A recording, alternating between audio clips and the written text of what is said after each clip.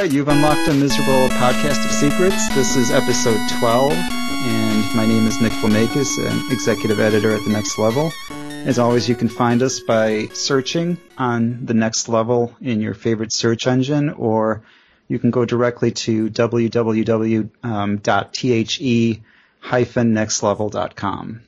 Today we'll be taking a long, hard look at some issues surrounding difficulty in video games, and I think it'll be an interesting topic, and interesting as anything we've discussed recently, so I encourage you to get comfortable and join us, and we'll look at this thing from all kinds of angles. Take your pants off. Yeah.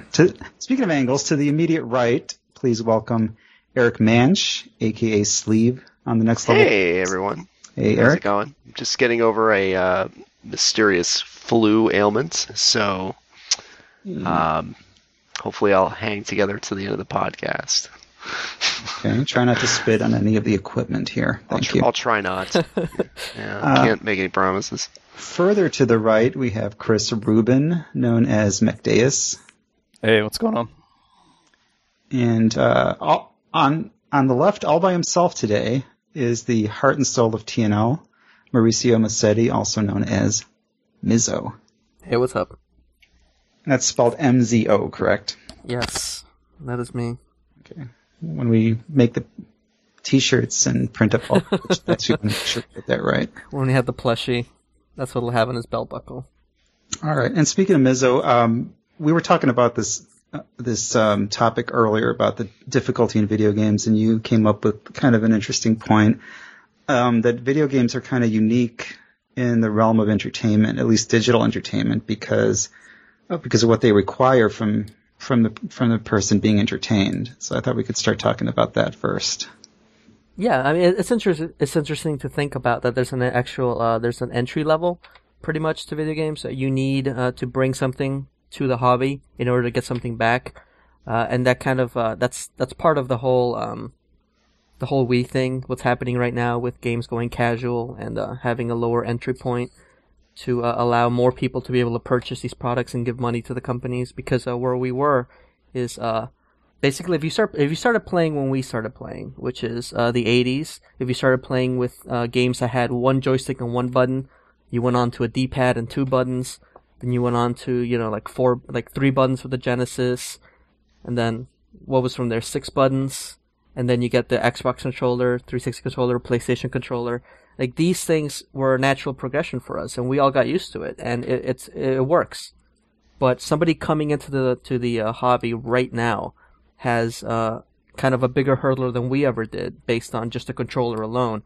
I can understand why some people get confused by it. I mean, I'm still going to make fun of them and call them retards and other things, but I can at least understand why there would be a sort of barrier.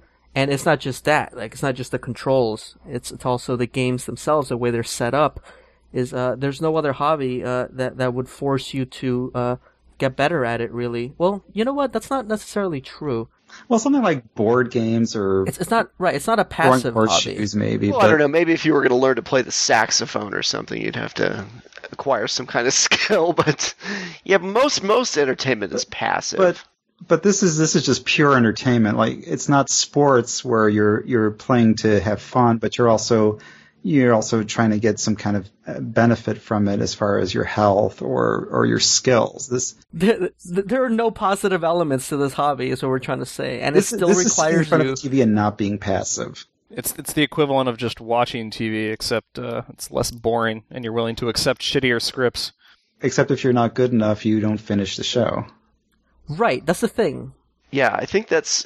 And, of course, Nintendo experienced a lot of success, because I think they really capitalized on this idea that people were just losing contact with video games because they didn't, they couldn't, it was hard for people to just grasp what was going on with a video game, with the new controllers that were coming out and all these difficult control concepts people had to come up with. But I think at a certain point, Nintendo sort of had to realize that a lot of more dedicated players, the people who actually tend to spend more money on video games, were kind of dissatisfied with the simplicity of the games that were coming out. Like not everybody wanted to spend money on games like Wii Sports, so they had to make, they added more and more peripherals to the Wii remote so that games got more complicated. So they, in order to make a game like Zelda, like Skyward Sword, suddenly they're thinking, well, how are the casual players going to be able to play this? So we've got to introduce all these tutorials. Do you think that's sort of how it came to be? That they made this decision. I don't know. I think it works on a lot of different ways. I mean, especially with the tutorials bit, you've got more complex games. You're introducing more concepts, and part of that comes into because if you look at older games, like even with disregarding the fewer buttons, because there were even a lot of games like this on PC. Like you look at something like Doom. What can you do? You can move. You can shoot. You can select a weapon. That's it. You can't reload. You couldn't even look up or down at first. There was, the game itself was just sort of simplistic. Like, pretty much you press a couple buttons and you've done everything there is to do in the game. And then, of course, you had to use the arrow keys to move, too. They didn't even use the WASD buttons. Oh, don't remind me. I had to hold control and alt and do all these freaking finger calisthenics just to strafe around something. Yeah, those are miserable times. No, but, you can go on. Sorry. Oh, well, I mean, I was just going to say, you compare that to an average first-person shooter from today, and you have more functions than the controller has buttons to have. And so you've got to have some kind of an ease-in point, even for people who are used to the controller, just to be like, what does this do? What does this do? Like, how do you go through all these different things? Like, especially once you get into realistic or more realistic games where you even have like different positions, like being able to lay down prone and shoot. Right. Well, to be honest, that's all labeled in the manual. Like, I understand that it's not cool to read the manual anymore like we used to. There used to be a time where you had to read the manual to understand, especially with PC games, to even understand what was happening in the game. Just to understand the basic concepts, you had to read the manual. And these days, I don't think I'm exaggerating when I say that nobody reads the manual, right? Well, I think like that nobody. Should be by design. Like, I don't think people should have to read the manual for a well-designed game. I think a good game should teach you everything you need to know just by booting it up and just by sort of playing through the game. I mean, it's going to be a little bit more difficult for every genre. I mean, I do agree. If you look at the older games, if you look at the best games ever made, the first level is usually a sort of tutorial and introduction to many of your abilities. Like, if you look at even like the first Super Mario Brothers, the very first thing that happens, there's a Goomba in your face, and you need to kill it. And chances are you're going to hit that coin and maybe kill it by accident, or you're going to have to jump over it, or you're going to jump on it. You're not getting past that Goomba until you figure out the main basic, point of the entire game. And then there's a mushroom right away. And if you just hit the mushroom and then stand there in awe, gaping at it, it's going to hit the pipe and come back, and it's going to make you big.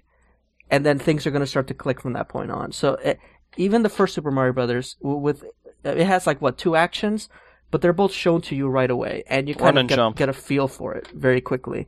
And a lot of the best games do that. A lot of the best games teach you through the very first level, whether you're conscious, aware of it or not.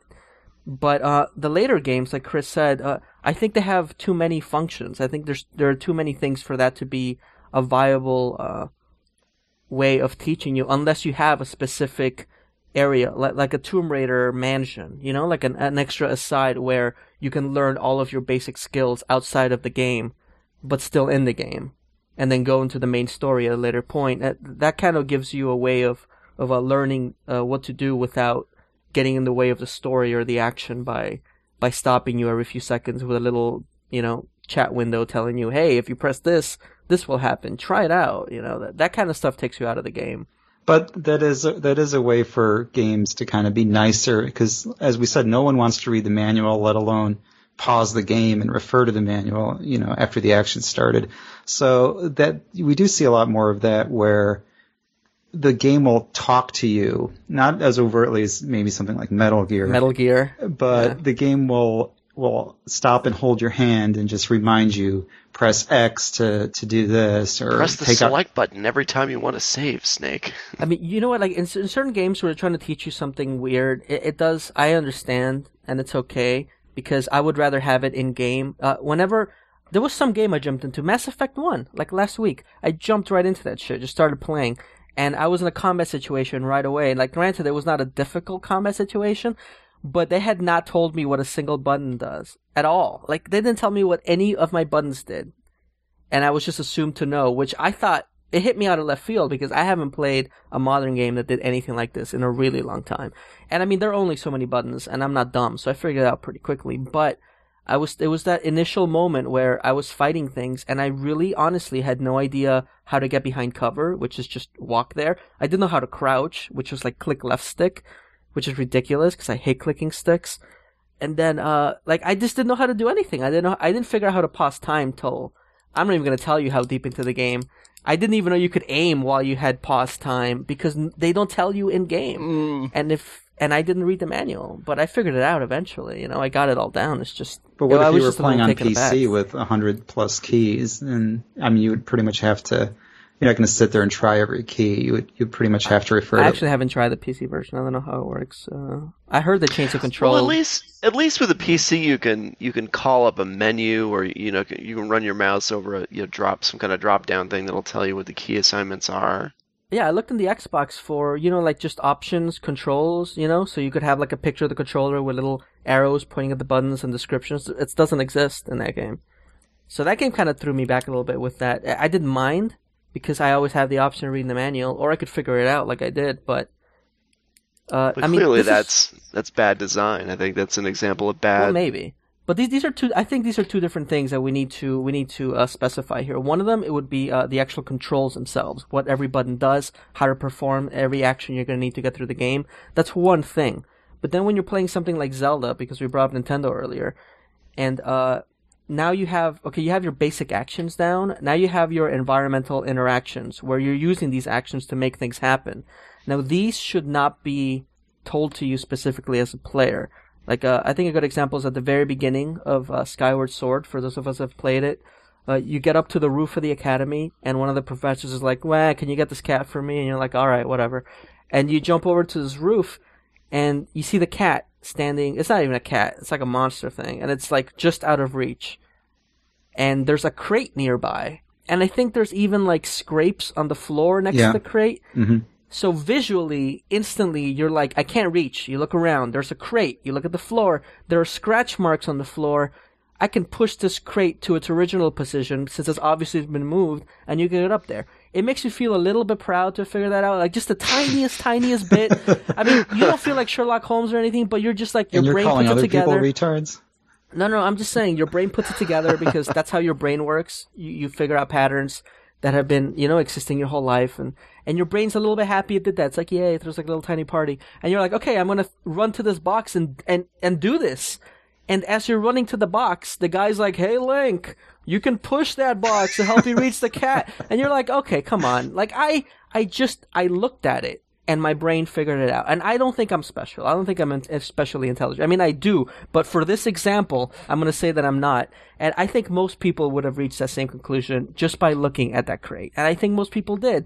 And that dude yelling at you is kind of just a little insulting and a little annoying. And that keeps happening in that game. I do think that a lot of developers do have to plan for the lowest common denominator when it comes to people playing these games, because I mean there are people who will not figure that out for whatever reason. Maybe not necessarily because they're stupid, but just because they're not used to the language. I think most games are smart enough now where it won't show you something like that, an obvious hint like that, until you failed at something 2 or 3 times, or if you've taken too long. But Mizzo's exactly right. In Zelda and in other Nintendo games, they just assume, the assumption going in is that you are 6 years old. And that does get kind of annoying when you're somebody who's been playing since the original Legend of Zelda. I mean, you push things in Zelda. Like, that's what you do. Granted, somebody brand new to the series has never played Zelda before. But again, you have all these visual cues that they took the time to put into the game. You see the box, you see the scrape marks on the ground. I mean, that's all you need to know.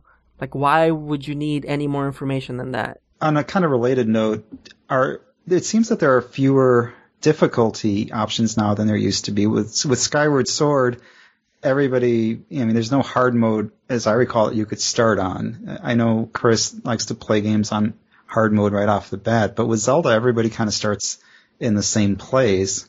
Do you think games are easier now or harder now or what? Because you really only don't have as many options as you used to for Street Fighter used to have the 10 difficulty levels. I don't know if it still does, but most games now, you're lucky if you just get the default difficulty, and then maybe if you beat that, you unlock a harder one.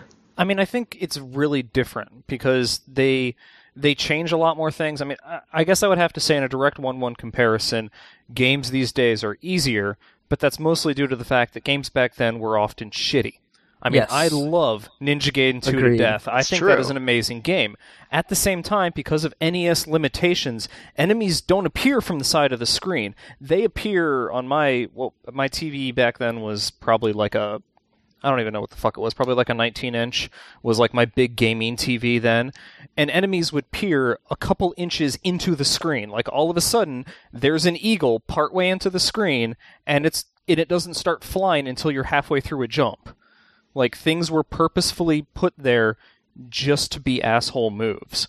I think that's a really good point. I think there's difficulty, but in different ways, and I think that games have developers have become smart enough to fix things that made games artificially difficult, to just sort of take that element away. Like comparing the old Shinobi games on the Genesis to the new Shinobi on 3DS. Like for example, on Revenge of Shinobi and Shinobi 3, you had a limited amount of kunai, those little throwing daggers.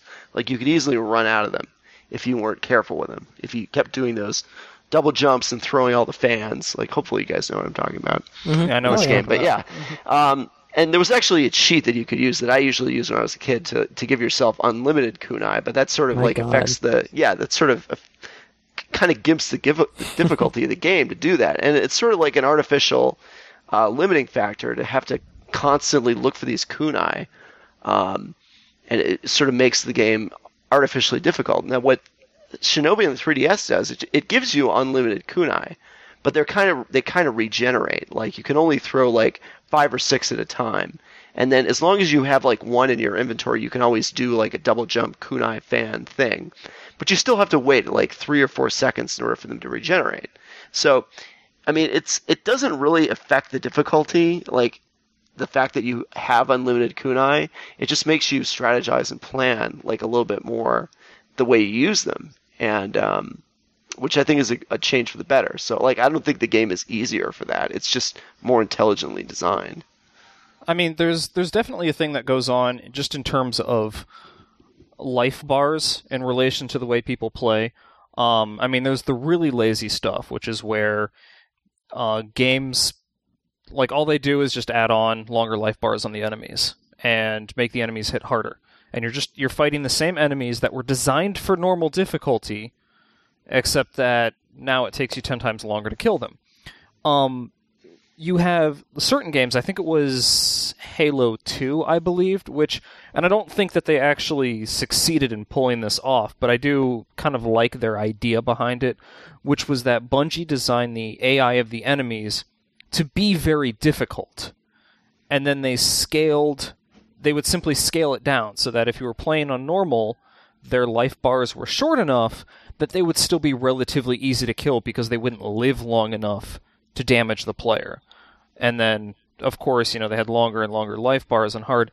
And so I did kind of like the idea of approaching it from designing a difficult game, and then you would simply just pare stuff down in order to make it easier for normal difficulty. Ultimately, I don't think their AI was all that great. I mean, it was good, but to a point, I think that's true. But as you say, just increasing life bars in enemies just makes the game more tedious, and it doesn't really make it more difficult. Right, when it's not hard in the first place, and then all you do is make it take 10 times as long to kill something. It's come the fuck on, you can do better. So some people just aren't trying, and sometimes you actually have things like in Bayonetta, where they change player abilities. You've got a bullet time move if you dodge at the last second on normal, and by the time you reach the hardest difficulty level, that bullet time is completely gone. You don't have that. So you have to constantly be good. You don't get free shots like you do on normal. And on top of that, the enemies themselves, and kind of a similar move to the Halo 2, is that the enemies are actually difficult, but the problem is that you can interrupt them. So you can almost stun lock certain enemies and knock them out of attacks so that they have a hard time hitting you. And then as you go up in difficulty level, you start encountering silver and gold versions, which actually removes, like, they get super armor so you can't stun them. Like, I think the gold ones you can't stun at all, you can't interrupt at all. When these guys start attacking, they will go. And it completely changes the strategy. The AI doesn't change, the enemies don't change. I think it takes a little bit longer to kill them, but it gimps what the player can do, and so it makes you come up with new strategies and find new ways to fight the same thing. And it does actually make them harder without intrinsically changing the enemy itself. And I think that's really interesting. And then, of course, comes in with Ninja Gaiden, and that was on the Xbox, and that one was just like revolutionary in that they introduced completely new enemies. I liked how each time you went up a difficulty level, they removed the previous lower tier of enemies, and then made the next step up the weakest enemies. But there were things like, I remember when I hit like very hard, and I encountered these like anthropomorphic, cat girls or whatever. Like, they weren't like sexy cat girls, but they were just like big cat people, and they were fast as shit. They were ridiculous. Like, they would just tear me to shreds, and they weren't in earlier difficulty levels at all. I was just going through a level, like, doing fine, everything was great, and all of a sudden it was like, what the shit is this enemy? Never even seen it before. I think that's a pretty good approach, just adding new content, like new harder content at harder difficulty levels. Like Valkyrie Profile, for example, does that on hard difficulty. Yeah, it actually adds, there's I think 8 additional dungeons, one for each chapter, on the harder you're missing difficulty some level. There's some dungeons that are easy normal only, and then some that are hard mode only, and some that are normal hard only. So you get a smattering of you don't get every... There's a wide variety of content that you don't necessarily get if you do the lower difficulty levels, which is a good idea, I think. But they kind of fucked up easy, because it's not... Everyone agrees that it's not easier, because you end up being able to get less items throughout the game. Like, you don't have access to some of the better weapons by the end, so it's really not exactly an easier mode. It's just kind of a weird... It's I think faster, they kind of fucked it up. but it still... is faster, yeah. Less periods. You get less periods, as I remember. But yeah, we can talk more about Valkyrie Profile later. And I think people start at higher levels when you first recruit them. On hard, I'm playing on hard right now, and everyone starts at level 1. But it's so easy. I mean, it's not a hard game at all. It's just it's an obtuse fucking game for sure. It doesn't tell you shit. Speaking of tutorials, oh my god, you have no idea what's happening in that game. And then you finally beat a boss and you get a reward, and it's like, oh, thank you, let's give this to Lord Odin. And you're like, no, I want it. And you can either keep it and then lose some evaluation points, which really don't matter for shit as far as I can tell, or you can give it up. And you don't know if they don't even describe the item to you. It just has this weird name. And it's like the bark of the druid tree, and you're like, is this bad or good? I gave it up. I was like, I don't give a shit. But apparently near the end of the game, you can turn that into a pretty good item. So I screwed up. But how am I supposed to know? Until that whole game feels like it's better on your second or third playthrough. Everything is kind of designed like you figure it out right as you're fucking it up. And then you're like, oh, I see. Thank you. And then my next playthrough will be better. But that's kind of shitty, I think. I don't like that. Oh, I was going to say, like, there's almost a middle ground there, which is I encountered in Resonance of Fate, because Resonance of Fate has a fairly complex battle system. The funny part is, it's translated pretty well, but since it's kind of obtuse game mechanics, the translation isn't quite good enough. And so you have an idea of a lot of the abilities and things you can do, but if you just try to go from the tutorial, you still can't figure out some of that stuff. I actually had to look up a FAQ for a couple of the things they try to describe for you in the tutorial, just because it was so, like, I couldn't even figure out what they were trying to tell me. But it was kind of interesting just from a theory standpoint, in having, like, a tutorial that tells you about the different abilities, and you know they exist, but you still have to figure them out yourself. Like, you still can't go from there. I mean, RPGs are weird. Like, we're talking about difficulty, like if there's some kind of magic answer all across the board, but every game is just so different that there's no easy way to say, what would make a good difficulty for this particular game. Like, we talk about action games like Bayonetta or Ninja Gaiden and stuff, and we have a pretty good idea of what will make those more enjoyable, and at what they should do at higher difficulties. Like you said, replace enemies, increase the complexity of maybe your move list, their move list, just something. I've thought about that before, and but not the health thing. The health thing is shitty. Definitely not. I don't like the health thing. I'm in for. I think my personal preference is to give a player as many abilities as possible from the start, or at least have access to them. And then let the player choose where they want to go from there. Like when you gate abilities throughout a game, I find that really annoying, especially on replays. There's a point to that, though. There's a point to that. I mean, you know what? The harder difficulty should give you the abilities from the start, if that's what you're trying to say. But the normal difficulty should teach you one thing at a time, give you time to become acclimated with the use of that move, and then pile something else on, or else it's too confusing. Otherwise, you'll keep using the screw attack for the whole game, and you won't see some of the other weapons. You won't see the value of the other moves. Maybe you'll stick to your favorite, and maybe. But I mean, there's definitely a way to incorporate, in the kind of forced hidden tutorials that they have, to incorporate showing off all the different moves and all the different methods, but still giving the player access to all of them. And I mean, of course, you've got something like the Metroid series. Like Metroid always starts off where you have everything. At the start, and then 5 minutes into it, Ridley gets on top of Samus in every game, and then her suit is just strewn all over the place, and then you've got to collect those back. But you have that time where you have everything, and then the game kind of reintroduces concepts to you. But I don't necessarily think that they always need to take that away from you. It can be an interesting way if you're going to have that kind of a Metroid style game where the actual levels are gated, but you've got an overworld, or like Zelda. Obviously if Link had every single item from the start, then he could go wherever the fuck he wanted. But, in something like a Ninja Gaiden, you have to buy all your moves, which is okay, but kind of annoying that you can look through this list and be like, oh man, here's all these fantastic moves. What do I pick? And you're not necessarily going to know how all of them work out in combat, and you want to experiment, but you can't.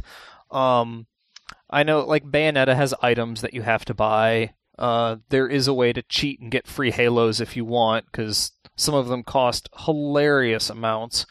But it's just, I would rather see a move away from that in action games. I mean, something like Vanquish, you don't get new moves in Vanquish. You start off, you have everything you need.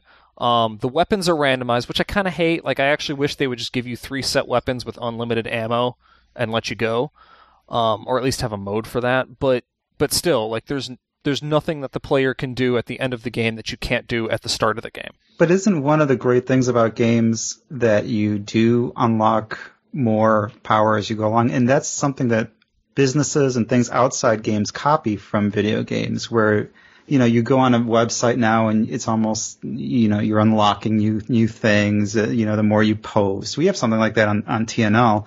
Isn't that one of the great things about games, that you progress? Sure. Well, I think new weapons, can sort of translate into that, or some new thing that enhances abilities you already have. That the way an action RPG might do that. I mean, Dark Souls is a good example of a game that again gives you everything that you need right at the beginning of the game. It teaches you within the first 20 minutes. Don't even act like that game teaches you shit. That game It does, though. I mean, it tells you everything to do. And that game doesn't even fucking try to show you most of the modes.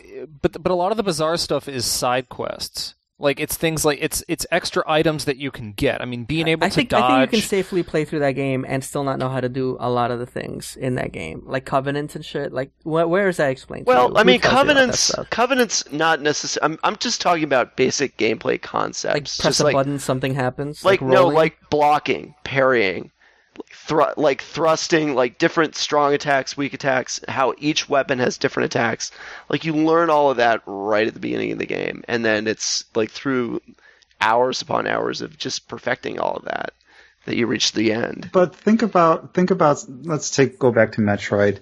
The screw attack and the wave beam and the things that you unlock during the game, those are things that you activate pretty much with a button press. Something like Dark Souls with parrying or rolling, they're available at the beginning of the game, but you have to master them, and that's a very high it's a steep level that I don't think most gamers are going to want to do. I don't think most gamers would like Dark Souls or Demon Souls very much. It's not that hard. People say it's hard. It's it not really that hard. isn't. Yeah, in my opinion, it's more maybe a bit grindy than hard. It's more like you have to know like where to go and what to do and have like a certain order to everything. To get really good at Dark Souls, though, slowly. you do have to put some time into it. Well, I've only played Demon Souls. To get really good at a lot of games. Well, that's the way it should be, though, Nick. That's the way it should be with this hobby. You should need to put some time in to get something back from it. You shouldn't. Don't know if you want to just sit there formula. and do nothing, then watch a movie. Look at how high the stakes are now. Press A for awesome.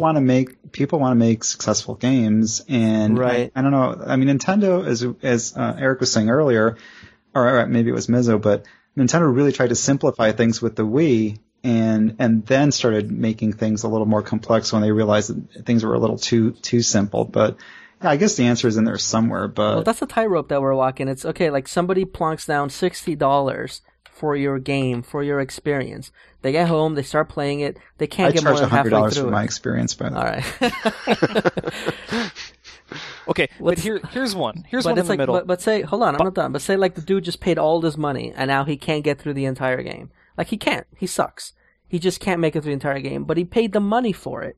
Does he have the right to be able to get through the game? You know, it's cheat codes. It's weird.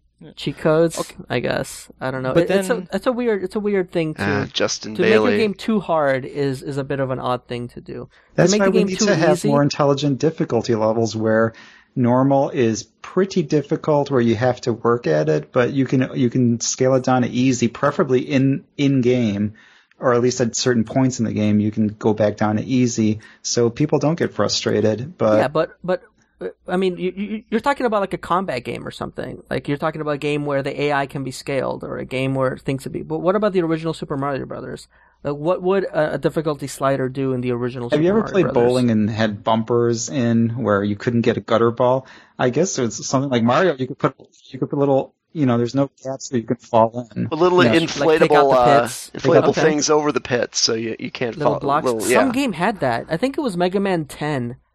Has an easy mode where it adds extra blocks to keep you from falling down certain pits that would, that are not there when you play on normal mode. So that is an interesting point. That is a good way of doing it. Mega Man had a good way. I remember, I think it was Mega Man 2, the Ice World. There was a pit you fell in, and there would be blocks that would appear and disappear. You're thinking of Mega Man 1 because you're yes. a horrible person, not 2. Mega Man 1. Jesus Christ! You could jump on these bricks, and they would disappear after a second. You had to do it in a certain way. I had the hardest time getting through that level. Oh God! I had the most annoying music playing during that whole time, and that really spurred me to get past that. That really made me better at the game.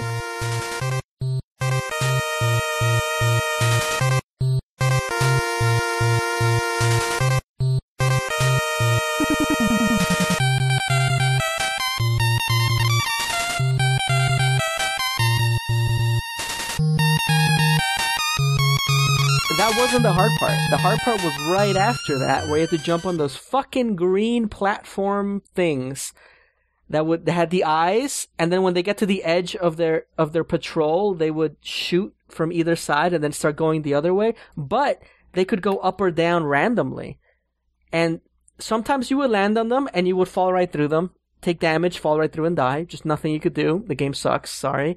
Sometimes you would land on them just fine, but then you were either too low and the next one was too high up, and they just would not migrate like down and up to a point where you could actually jump from one to the other. They had a will of their own. They were just being dicks. So you just couldn't do it. And you had to just wait and wait and wait. Mega Man 1, I think, is a good example of a game with broken difficulty. Just like it's not that hard. Some it's areas, really not. like just do it. Just like the Yellow Devil, I think. No, is. go back and play it now. You will laugh at that game. It was Yellow really Devil? not that bad. The big Cyclops at the end. And Dr. Wily's Why is that they level, call it Yellow Devil? It's like a rock monster, but you're right.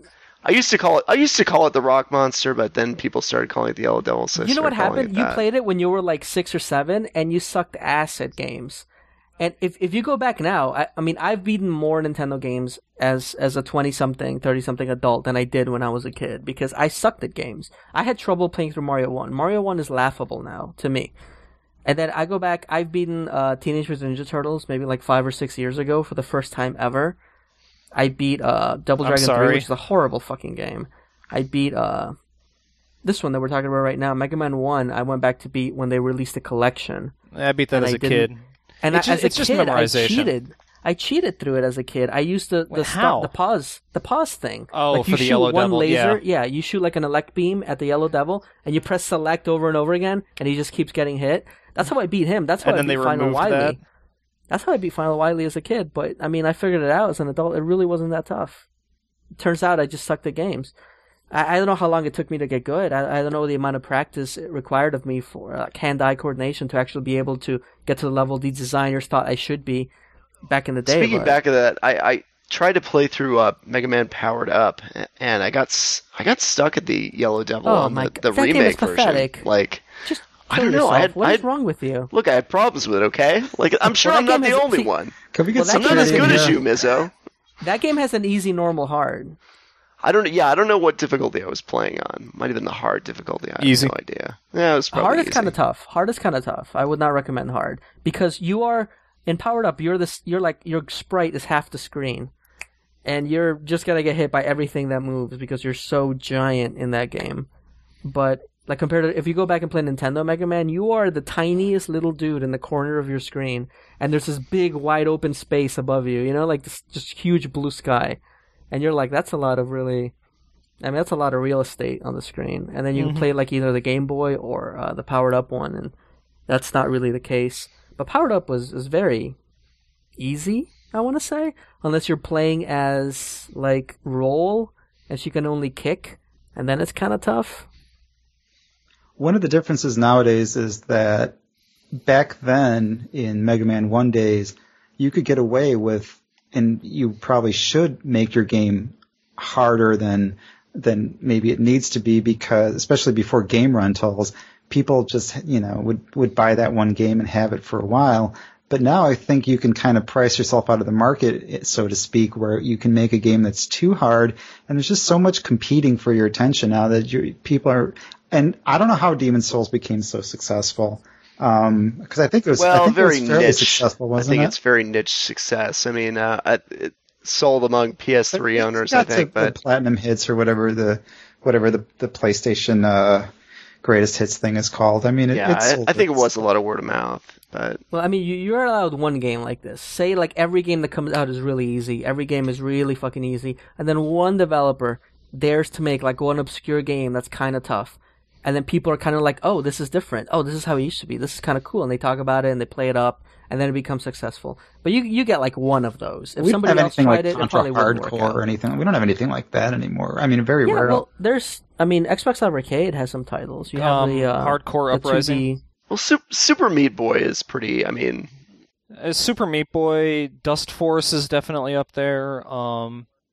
It seems that we remember fondly the hard games from the NES and the Super Nintendo because we spent a lot of time on them, and we get that great sense of accomplishment when we beat them. Well, yeah, there's something to be said about your brain and how when you're stuck on a challenge and just having to do it over and over again, like, yes, and it's frustrating while it's taking place, but then as soon as you overcome that challenge, the endorphins just rush your mind, and it feels so good, and you're just like, you feel so accomplished, even though you did absolutely nothing, but you're just like, yes, I did it. You know, my life has meaning. And you want that. But don't you feel today, on the other hand, there's not so much danger in making your game too easy, because people will still play an easy game. But if you make your game too hard, don't you think there's a danger that people are just going to rent it and not buy it, and they're not going to play it all the way through? And wasn't there some study recently where like 10% of people actually finish games, or 10% of the people playing a game actually finish it, and 90% never finish whatever game they're playing? Well, games used to be like 30 minutes long, 45 minutes long? Yeah, like an hour or so. And now especially if it was an arcade port. The average game time for like a non-RPG, for something that's not involved, is probably 10 to 15 hours. That's pretty different. I think that's about accurate, yeah. Well, I wonder what the completion rate is on games like that. On you can find out. Typical, there's a website for that. Yeah. Is it the What's next the name level? of that website? No. Yeah. No, it's a popular website. TheNextLevel.com. It's about... You son of a bitch. I can't remember the name. Somebody linked it. Edit that out of the linked me to podcast. it for Valkyrie Profile. Google.com. I think I'm going to edit Mizzo out of the podcast. Somebody linked me to it, and it turns out it's like 9% of people that have ever played Valkyrie Profile and registered with the site have actually beaten it. Like 9%. You know why? Because that game is like, press start for cool stories. Okay, they're out. Do boring shit for half an hour. And you're like, oh, come on, Valkyrie Profile. And then you do, and you grind it out. Then you get to the next chapter, you're like, yes, yes, and you press start like 6 times, and you're like, oh, cutscenes, yes, people's tears, this is beautiful. And then it runs out, and you're like, oh, come on, Valkyrie Profile, I gotta fight people It's like shit. a bunch of, like, crazy short stories, like, all kind of linked together. Yeah, but there's a bunch of garbage in between, you know? Like, just give me all the short stories, and put combat in the middle. I'm just saying, like, the story parts are great, and the dungeon parts I find not so great. At first, it's like, oh cool, it's 2D. Oh cool, I can jump around and make ice crystals. Oh cool, I never really have to. I'm just fighting.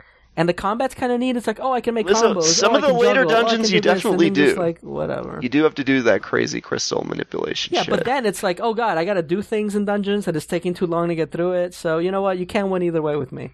So, fuck you. Fuck you, Valkyrie Profile. I'm gonna beat you, and then I will never play you again. Well, actually, two of the things which I also wanted to mention. You can kind of have an old school difficulty mixed with a modern thing, like with what BioShock Infinite is doing with their 1999 mode. Like, if you take that mode away, cool. You have a totally normal version of, you know, one of today's games. And then in 1999 mode, you've got a more classic mode. It's a lot harder. It appeals to certain people. And I think that the difficulty level thing really comes into effect here. I mean, like, can you elaborate on that, Chris? Because I'm not sure what a 1999 mode is. Well, it's where you go back to 1999 and you're like, man, games were so much cooler back then. You know, wasn't this great? You know, based on the interviews that I've read with Levine. What's his first name? Ken? Yeah, Ken Levine. Ken Levine. I mean, he recognized it. Like 1999 goes back when System Shock 2 was released, and you know, the concepts that they used in building that, and like talking about the difficulty in that game and the choices that you had to make, and like a lot of choices that had like finality and consequences to them, and to sort of want to recreate that. And apparently he received a lot of word from people who were sort of dissatisfied with BioShock and its difficulty, how that was sort of missing from BioShock. So I guess sort of in an effort to go back to that approach to difficulty and choice, in 1999, when they released System Shock 2, they introduced this mode. Like, I was actually trying to look up what the specific details of it were, because I haven't looked for it in forever. Mm-hmm. But it's just a lot, right? If it's you don't a have lot enough harder. Money to come back. I believe so, yeah. Like, you need to actually plan for resources, plan for like your combat specializations. You can't just take everything or you know, be jack of all trades and still be okay. And, you know, I think that's nice, because they offer the option for people who are idiots like me, who will take it and be like, this is great, I'm getting fucked over, and it's awesome. And then everyone else is just like, you know what, I just kind of want to watch the game. Pretty things happen on the TV. Right, and like occasionally electrocute people. You can do that too. And it accepts both people, and that's great. That's pretty much what happened with World of Warcraft. Which I think ended up being a lot of bad press for them, but it's that thing of a lot of the older bosses were, at the time, incredibly difficult. Well, no. See, MMOs are a completely different beast. We're jumping all over the place now, but MMOs, you can't hold up to the same standards as regular games, because you need, like, the developers are putting up gated content. This is just because they're assholes. They're putting up gated content, and it's gated in different ways. You either have time limits, like you only have about an hour or so, remember? Like, what was that dude's name? Neff? He would actually disappear after a certain amount of time, so you only got so many attempts a week, period. Plus there was a time limit. But then you have, right, the other way of gating content is to make a boss that is so difficult that he actually cannot be beaten, because you haven't created any content past that boss yet. So you actually make him so hard that you fit that, and like no one can beat him. You actually cannot defeat him. So these guilds are breaking their balls on the original Ragnaros fucking over and over again, and there's nothing they can do about it, because there was no content past that, so the developers didn't want you to beat it. So they made it so you couldn't. And that's bullshit. And that's completely different from like a real game. That's a garbage MMO game. But a lot of the Warcraft, a lot of the earlier Warcraft stuff that couldn't be beaten were fuck-ups on their part. And they still made those screw-ups from time to time. Like when people demonstrated mathematically that at I think it was the first release of XT in Ulduar. Ulduar, yeah. Yeah. He could not be beaten on hard mode. Like, if you created a group that would actually be unable to survive because you would have too many people doing damage and not enough people able to heal, you still would not be able to do enough damage before the Enrage to kill him. It was a mathematical impossibility. But even discounting those occasional things, Blizzard introduced normal mode, hard mode. And hard mode was much closer to normal boss difficulty level, and normal mode was essentially easy mode. That was basically a way for anyone to experience and encounter the content. You're summarizing something that happened over the past 7 years. It didn't happen overnight. Like initially hard mode was hard. If you're thinking about the second expansion, the Monkeys in Outer Space, like the hard modes for that game were fucking hard, and the normal modes were normal. And there was no easy. Like, if you sucked, you didn't do instances. And, like hard mode instances. If you sucked, you didn't raid. That was it. Period. And lately, they've kind of... and then I think Wrath of the Lich King had 1 million difficulties for 1 million dungeons with 1 million achievements. And it was a big fucking clusterfuck. But it did come closer to doing what you said, which is the hard mode became what used to be normal. And then the normal became... what would have been easy had it existed before. Yeah. And then with the new stuff, this is why we quit, mainly why we quit, because the new stuff that just came out is nothing. It's pathetic mode. It's ridiculous. There's no effort. If there's no effort and you just do it, then there's no fun. Like, there needs to be, this is the whole point of the podcast. There's got to be a middle ground. There has to be enough strife to give you the sense of satisfaction at having accomplished something. It can't just be handed to you for free. And Warcraft, at this point, hands you everything for free. And we all became bored with it. And we stopped playing. Also has to be like a steady stream of accomplishment. There has to be some resistance from the game, but also some kind of flow, either in the form of, additional story or additional rewards. I guess achieving that balance, I think, is the greatest achievement that any good game can accomplish. Sometimes it can simply be actually learning the game itself. The other game that I was going to bring up, and this one is an example of a completely old school game that is more modern, and my story I'm going to relate to you should be a little wacky here, and that's Gun Valkyrie. Because why do we keep bringing that up? Gun Valkyrie... I don't have a fucking giant horrible Xbox. Stop talking about it. Okay, so Gun Valkyrie... Here's the thing. Gun Valkyrie is an amazing game. It controls fantastically. It is. It's got a ton of moves. You gotta click the sticks. Whoa. Clicking the sticks always sucks. Hang on. To dash. Let him talk. It's got a ton of shit in it.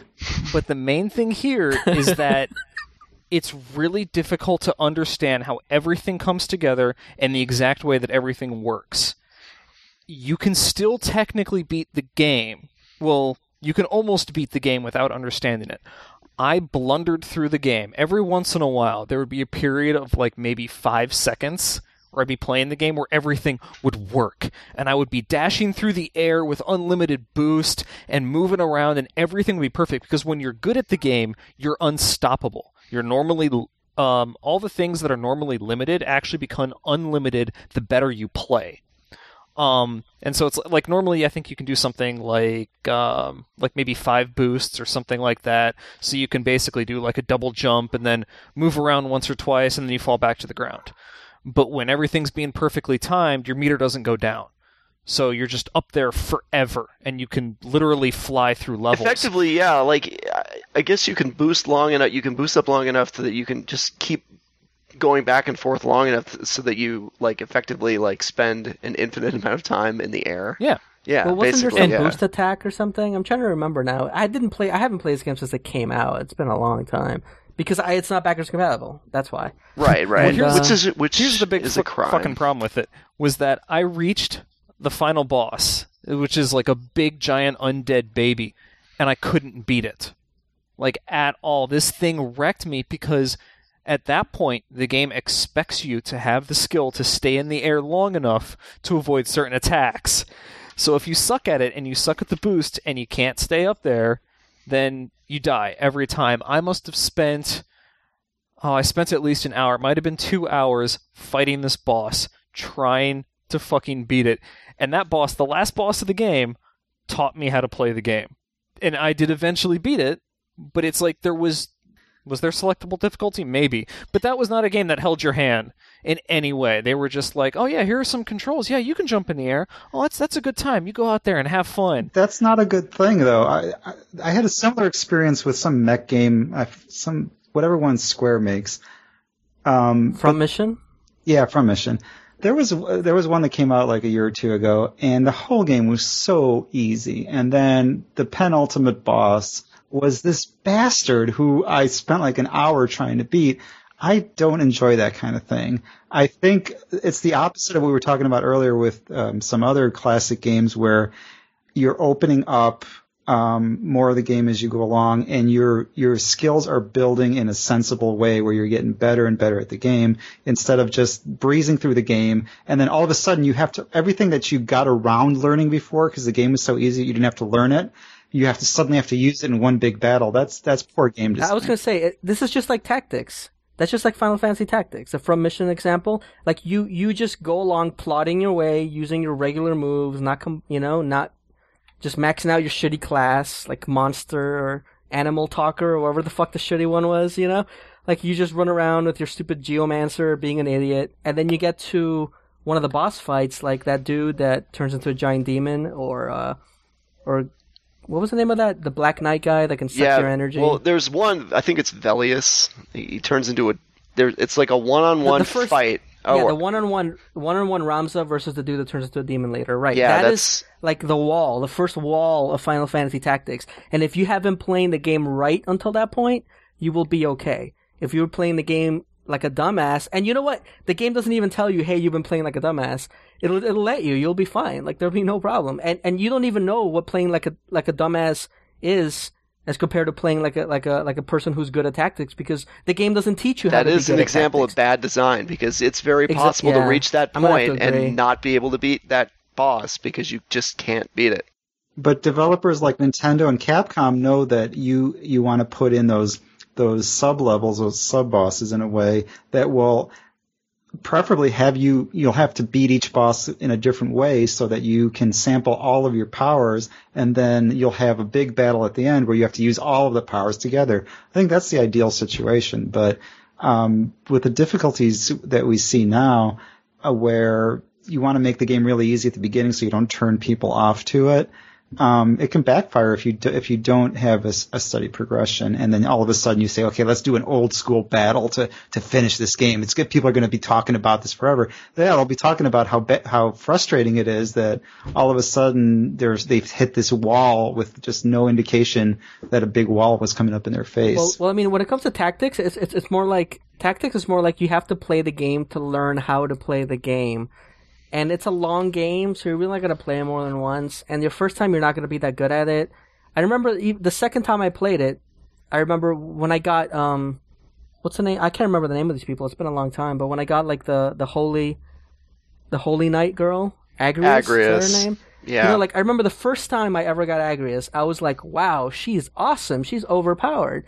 And then the second time I played the game, I got Agrias, and I was like, oh my gosh, she's got like no abilities. She sucks ass compared to my regular guys. I got no room for her in my party.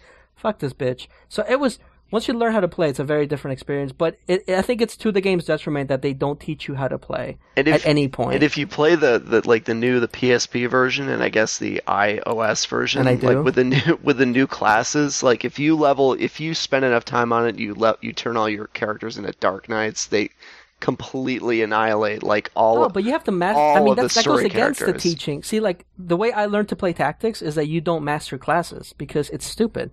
You just learn the moves you need and you move on, and then you combine classes to form something better than any master class could be. But for the PSP version, you do have to master certain classes in order to unlock the Dark Knight thing. So, and that's just tedious and time-consuming. Well, I mean, it's just an extra thing for tactics dorks to mess around with. I mean, it's not necessary to the game. No, not really.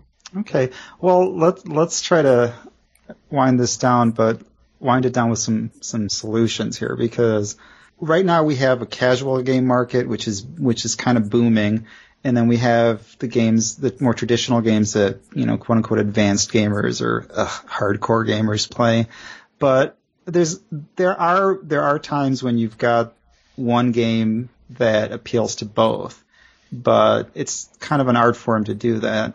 I think, we started talking about control. We started this podcast talking about, controls and the Wiimote. And I remember, back in the 2600, days, there was a game at the arcades called Defender, and Defender had about 7 buttons and a joystick to play. And then everybody was in awe of that because, it's got all these buttons. It's like controlling a real spaceship.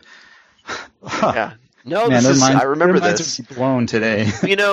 Nick, I think in early versions of Defender didn't even have a joystick. It just had buttons. Oh yeah, it had you would press left and right, one button to forward flip and back, left, and one button to flip right. There's a hyperspace button and all that kind of shit. And then it came to the 2600, and it had to be put into the one joystick with that one orange button. But they did it. They dumbed down the controls, but they still kept the game as fun as could be expected on that system.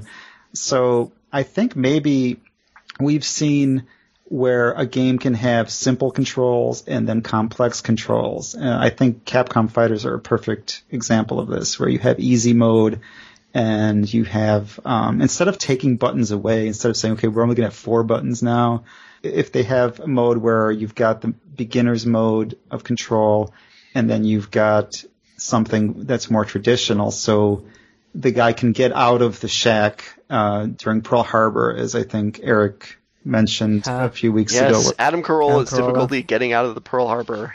Yeah, you can choose at the beginning. I'm good at games or I'm bad at games. Well, see, I think that's an area where the thing in Skyward Sword where you have the person saying like, "Hey, Link, maybe you should try moving that boulder." You could say like, "Hey, Adam, maybe you should try climbing up that ladder, pushing the A button to climb the ladder," or something like that. You need Navi. You need Navi in Modern Warfare. You heard it here first. That's my idea. No, you would have a setting in every game where some things would be done automatically for you or done easily with one button press. If you chose one setting, and if you chose another setting, you would be left on your own more, and you would have that whole all those buttons to deal with, and you wouldn't have hints flying at you every second. I disagree. I think if you're going to get into the hobby, you need to put a little bit of time aside and actually learn how to play a game.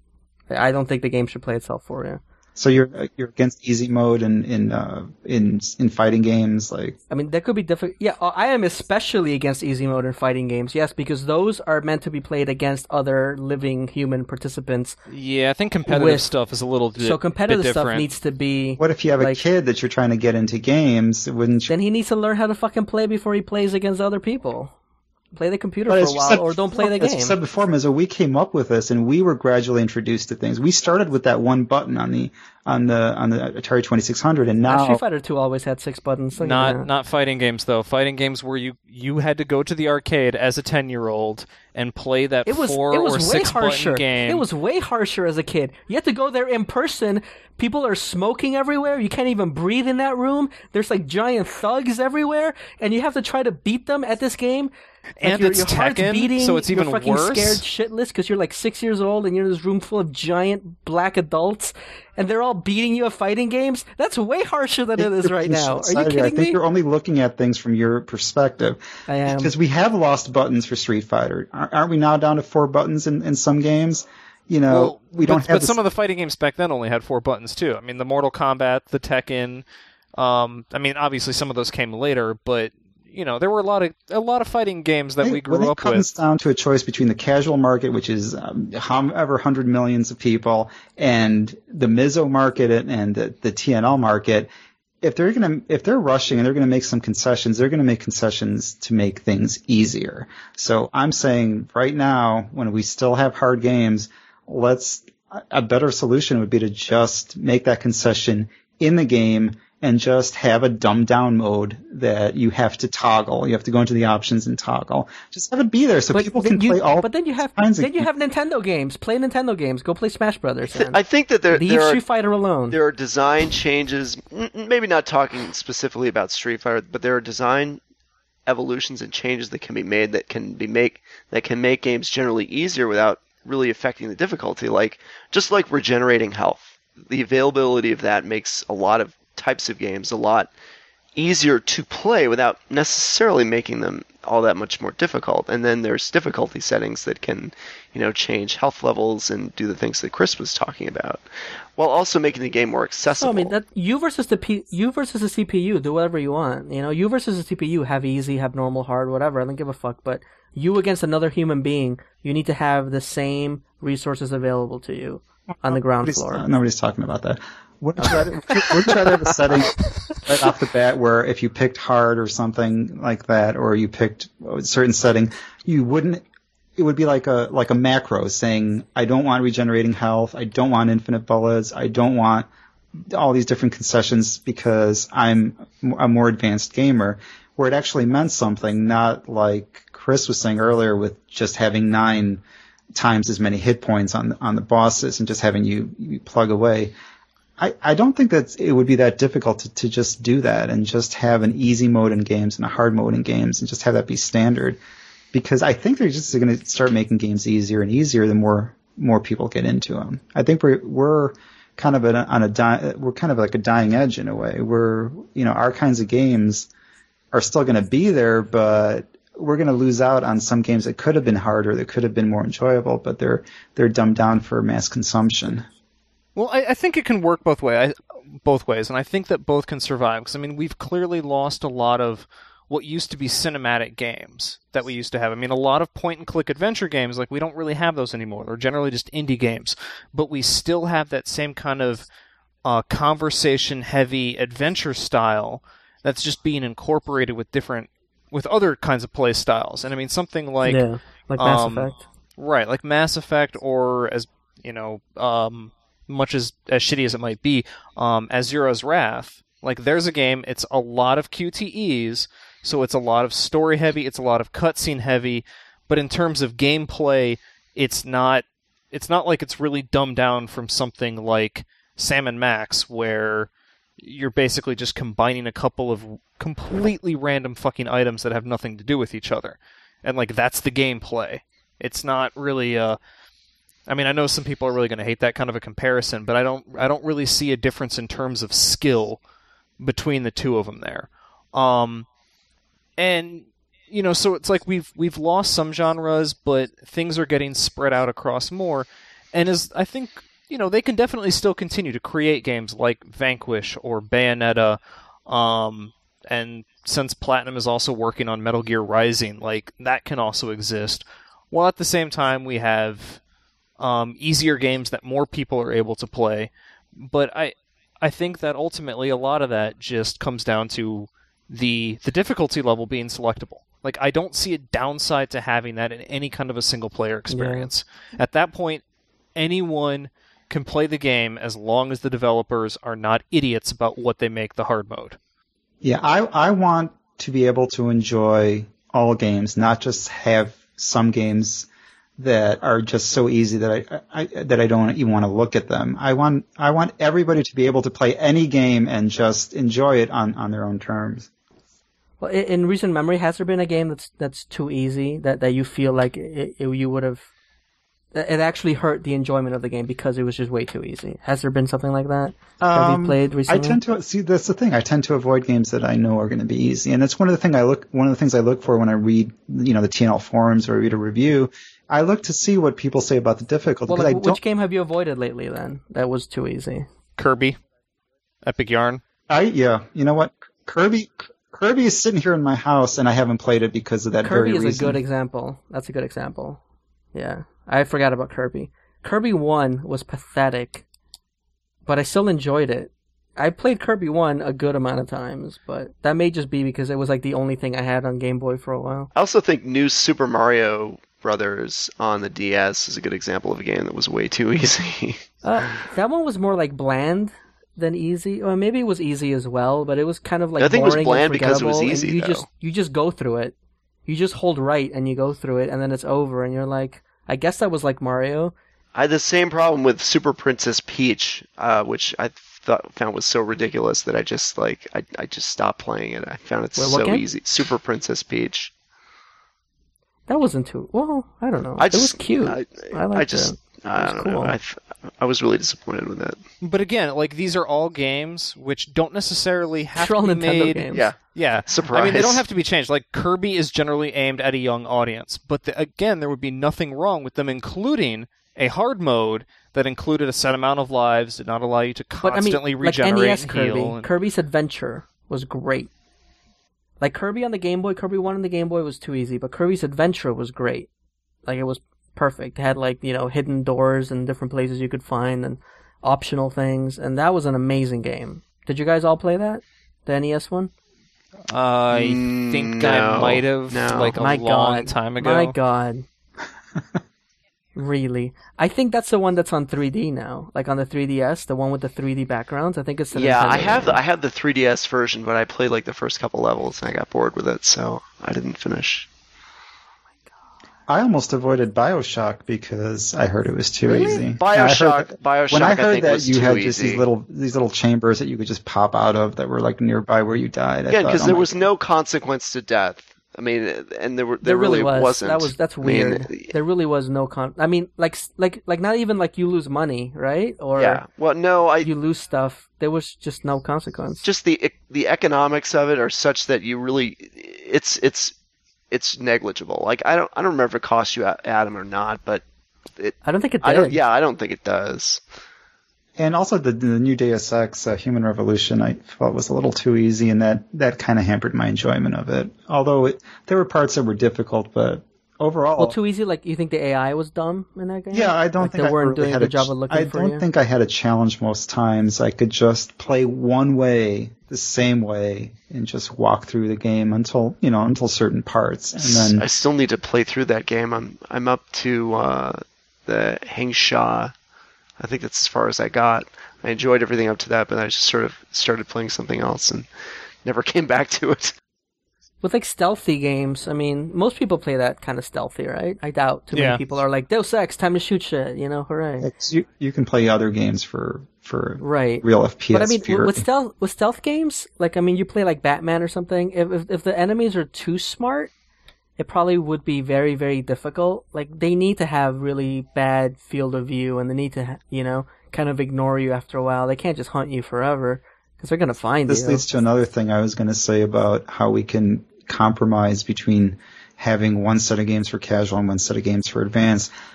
Sports games do this. They have, and it would be much, much harder to do in most other games, but there are sliders for difficulties for different aspects of the AI.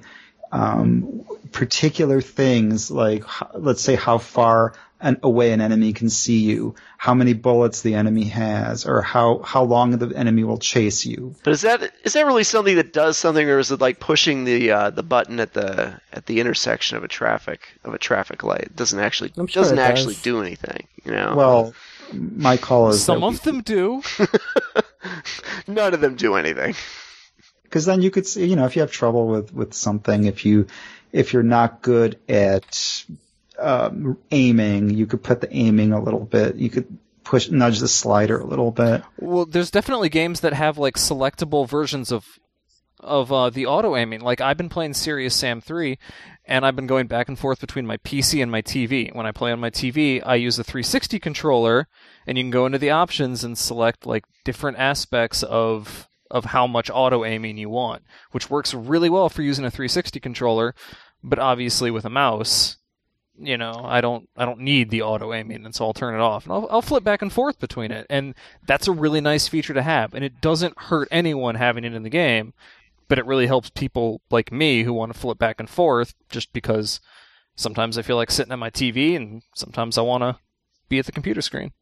And then another thing I was thinking about while we were talking was the oldest way of dealing with difficulties is having extra stages for harder difficulty levels. So you play on easy. Let's say there are 10 stages in the game. You play on easy, you can only go through stage 4. You play on normal, you can go through stage 8. But unless you play on hard, you don't even see the final 2 stages.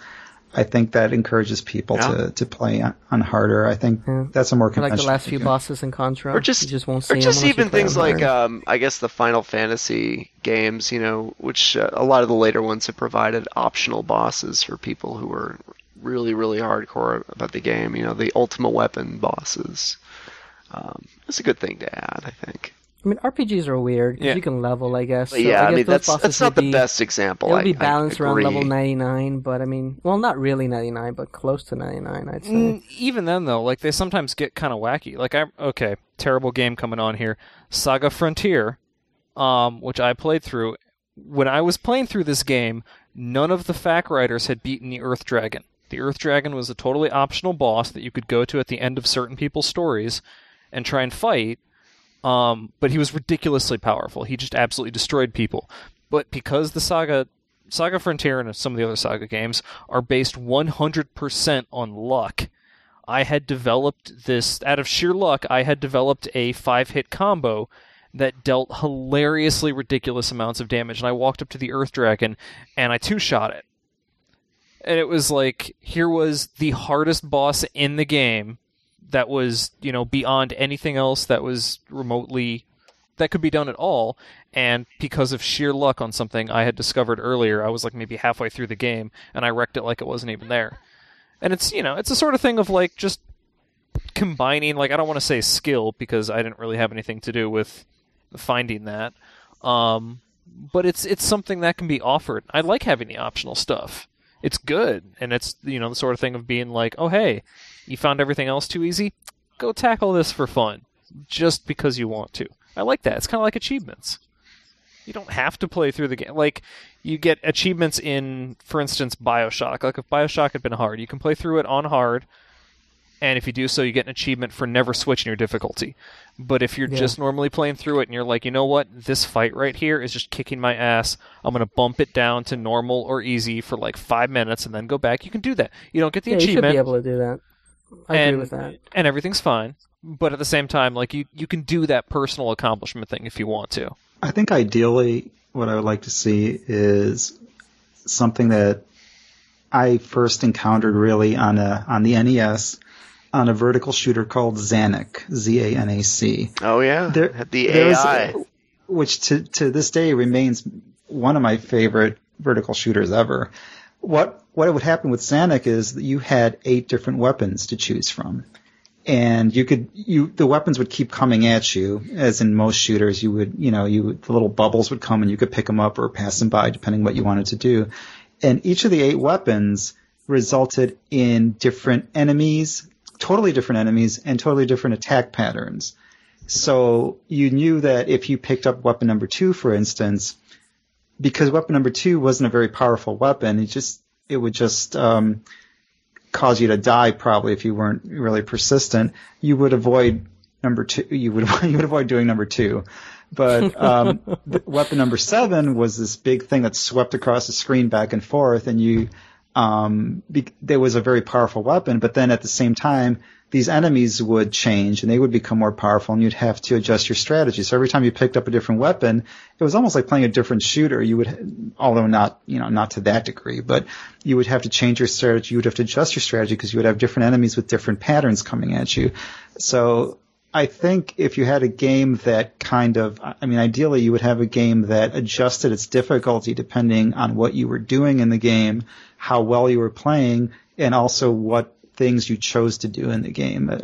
Maybe an intelligent game that would mold itself to you as an individual playing and would try to kill you to a certain level. Whereas if you just kept falling into pits, for example, it would recognize this isn't a really good gamer. I'm not going to keep shooting at him as he's falling in the pit. It should crap on you, on your corpse. But you know what I mean? Something that adjusts itself on the fly, I think, would be the ideal compromise. Did you play the first Mutant Storm on Xbox Live Arcade? No. The better you did, the more your rating would improve, and the higher the difficulty would become as you played. And once you reached a plateau of difficulty, which was a designated belt color, you could start the game at that new difficulty. So the game would actually get harder the better you did, and once you started dying, the game would get easier. Yeah, I think it was good. a pretty cool balance. Now, the main issue that I have with like games that have that kind of variable difficulty often is when I will be trying to do something specific, or I'm trying to play on a hard difficulty level and something's killing me over and over, and I'm trying out different strategies, and then the game is like, the game starts putting me on an easier difficulty level when I don't want to be on one. It's like I, the person, am not looking to just kill this and move on. Then I'm looking to maybe beat this in a certain way. Did you think about that? Yeah, I'll get right on that. Well, reload your last checkpoint. I do think it's hilarious when the games suggest you move to a different difficulty Would you level. like to try Right. Just like Super Mario 3D die like Land. 5 times on a boss. Would you like to try easy mode? Super Mario 3D Land. It gives you it gives you those super power-ups when you die enough times on its stage. I think Demon Souls did that. I remember losing a couple times in a row, and as I recall, the default was yes. Like the cursor was on yes. It would ask you, would you like to try it at an easier difficulty? And it was on yes. So if you're mashing the button because you were just fighting a boss and you just died and you're still kind of mashing the button because you're into that zone. Yeah, it puts you back on an easier difficulty. I think Devil May Cry did that. Like, it was like, congratulations, you just unlocked easy mode. And you're like, yay, I suck. Get that out of my face. It was the worst. You son of a bitch. DMC was the first one I remember actually giving you the menu and being like, would you like to play on easy mode? You seem to be having a problem. Like shut up, game. Just shut up. Does baby want to play on easy? Yes, she does. All right, let's. It was a good discussion. I think we should move on to what we've been playing, and I think I want to start with Eric because I want to hear about Dark Souls again. Right? No? Well, I'm trying to ease my way off of Dark Souls. I did play a little bit of. Demon Souls PvP. What? You said you were playing Demon Souls. Demon Souls? I'm sorry. No, Dark Souls. I haven't played Demon Souls. I don't know what it's about. Chris said that as a joke, and it was funny, and you missed it. But yeah, I started playing on the advice of Mizzo. I started playing the Ys 1 and 2 Chronicles on the PSP. I started with Ys 1, and I've been pleasantly surprised with that. I bought the 3-game collection for the PSP, including Ys 1 and 2 Chronicles, Ys, Oath, and Felghana, and then Ys 7. I actually started backwards. I started with Ys 7, but decided to start over with Ys 1, and it really isn't enjoyable. I mean, we were talking about difficulty, obviously, this entire podcast, but, Ys introduced a lot of, what are now considered to be, standard concepts like regenerating health, and some other concepts which are more or less completely abandoned, like the whole idea of just ramming into enemies in order to kill them, which I think in Ys 1 is kind of hilarious because whenever you do this, they explode into a huge pile of gore. Like no matter it's rubbing up on dudes till they blow up. Yeah, like no matter what kind of enemy you run into, which I think is great, especially considering the kind of lighthearted Japanese anime tone of the game, especially all the art, and also the localization of the game is really, really good. Like. It's light and pleasant. It's nice, appropriate little jokey moments, like not in like a working designs, like God, laying no. on like the stupid topical jokes, but it's just kind of lighthearted and just overall very nicely done. It's a very nice product, and I guess the port is based on a 2001. Windows port, so I'm not sure how much different it is from that, but it just works very nicely, and really am having a lot of fun with it. I'm up to the point, I think, like after like the first major boss on Ys 1, like some huge guy in a cloak, a whole bunch of fire everywhere. I think that's where I am. Down some dungeon. Well, did you notice how? I mean, there's only 10 levels in the game, yeah, it's so pretty leveling short. up makes you amazing. Yeah, like all of a sudden you're destroying everything that ever gave you trouble. I think about like level 5 or level 6 or something. I don't know, but so in addition to that, I played. I finally started Resident Evil 4 for the first time. I realized I thought about playing it because of Resident Evil Revelations coming out on the 3DS. I played the demo. I was kind of interested in that. And I actually considered buying the GameCube version so I could play it on my Wii, but then I realized that there's a downloadable version on Xbox Live, so I just downloaded that. And or he could have gotten the Wii version and used the Wii enhanced controls. I didn't know that. Which breaks the game. That breaks the game. Did not know there was one, but yeah, I'm happy with it so far. I've never been a big fan of Resident Evil. I think the controls are. I can kind of understand why they are the way they are, I guess. And I do like the tension of the game. I just like the fact that the hands shake, whenever you pull your gun out, to reinforce the whole tension of walking around this crazy old Spanish town with these crazy, not quite zombie guys to reinforce encountering Spanish people. Yeah. Yeah, I know, it's pretty terrifying. Your hand shakes right around your wallet, back pocket, making sure it's still rolling. He's from Arizona. Yeah, coming from where I come from, you guys, I've had to deal with this kind of stuff. Resident Evil has the new Resident Evils have an amazing history of just killing people who are not white. Like a lot. Like 4 is all about killing Hispanics, just non-stop. And 5 is even worse. I'm not even going to say it, but 5 is even worse, and it's hilarious. And I can't wait to see the Chinese people in Resident Evil 6. That's all I gotta say. So I beat Resident Evil 5. I'm sorry, I'm interrupting here. I beat Resident Evil 5, and I unlocked the unlimited ammo chain gun.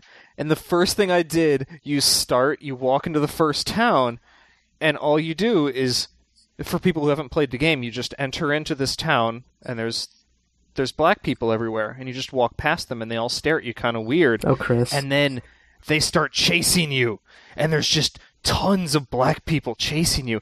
And the thing that's so weird about it is because they haven't revealed that they're zombies yet. So all these people start chasing you, and I just turn around and pull out this chain gun, and I'm just mowing down waves of them. And there appears to be no reason for this. So here my character is, the lone white guy, who just wanders into this African town and starts murdering hundreds of civilians because they're unlimited spawns at that point. So they're just pouring down hallways, and I'm just like, this is unintentionally the worst game I have played in years. That's pretty funny. That's like in Tomb Raider 2, when you start off and you're in Venice, and you're like, here I am in Venice, and you're walking down the street and a dog comes at you in Venice. This is a city. And a dog comes at you, and you kill the dog. You shoot it, and you kill it. And then his owner comes out of a house, and he's like, hey, why did you kill my dog? Because that's what people talk in Venice. And then you kill him. And that's how Tomb Raider 2, that's Tomb Raider 2, basically. Like, they give you no reason for this happening, but that's, you've just been, your video game instincts make you do this. Like, you're not in a tomb, you're not in some weird place. You just walked into some dude's backyard, and you killed his dog, and then you killed him. And you're just like, that's what happens, man. That's what happens in Venice when you're Lara Croft, I guess. That's one of the weird things about it. There are a lot of moments, if you stop and think, in so many games, if you just stop and think, like, why am I doing this? I just came to this world, like, you're a stranger in the world, you come in and you just start killing people. And it's part of the game, but if you sit there and think about it, like, why am I doing this? Would any sane person do this in real life? But then you can't enjoy games like that if you start thinking about it like that. Well, that's why BioShock was cool, because it turned it around on you a little bit, Just the whole concept of you do as you're told in video games. Because you do. Oh, yeah. What else are you going to do? So anyway, Ys 1, right? Or did we move on? Yeah, Ys 1, and then I talked about Resident Evil 4 after that. And then, getting close to finishing Shinobi in the 3DS, which I think is still, it's probably my favorite game in the 3DS right now. Yeah, I've spent a surprising amount of time on it. I did not expect to spend this much time on it. I think I've put like 20 hours into it. I'm still not beating the game. And talking again about difficulty, like I like the idea of the unlimited kunai, but it still has you pick up health pickups, which I think is kind of backwards.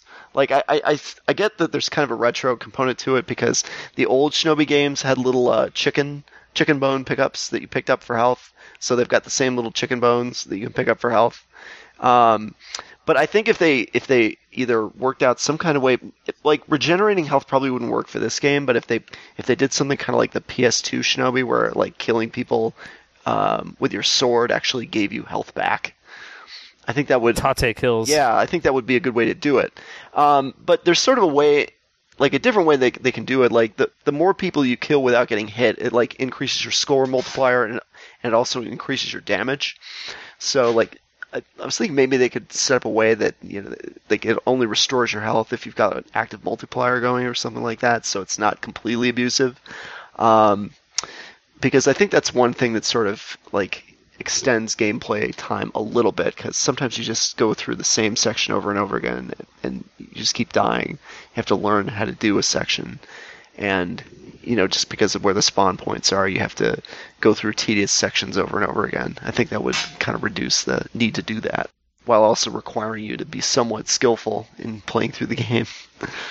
But yeah, that's about what I've been playing. All right, sounds good.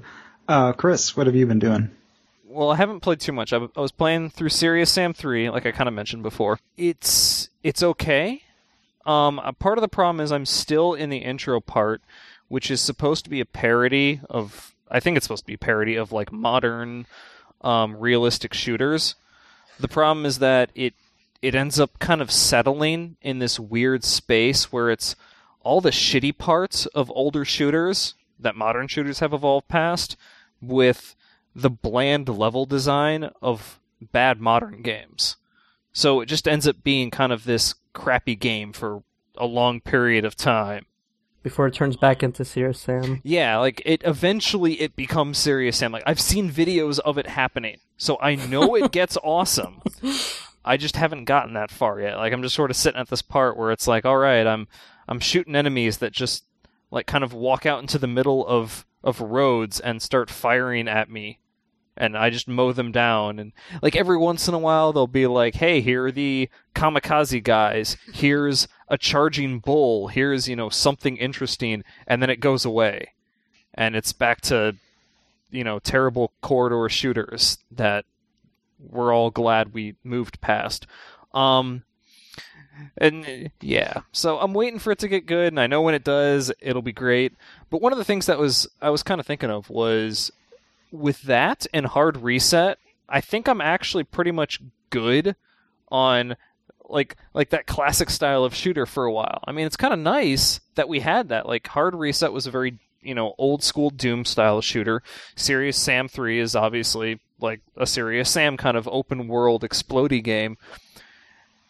But I don't think that we need that many of those. Like I know people bitch that older types of games don't get made as much these days, but they made a ton of them a long time ago. And even sitting down now, like I don't think I would have played more than Hard Reset and Serious Sam 3 in like a year, or maybe even like through next year. Like I'll probably be like, I'm in the mood for one of these games, I'll just play Hard Reset again. Or you could just play. You could just play Doom again, or Doom, right? Or like Doom 2. I'm not really going to feel the need to run out and be like, you know what I need? Doom 5. Like that's going to complete my life. Like no, I can just play Hard Reset again.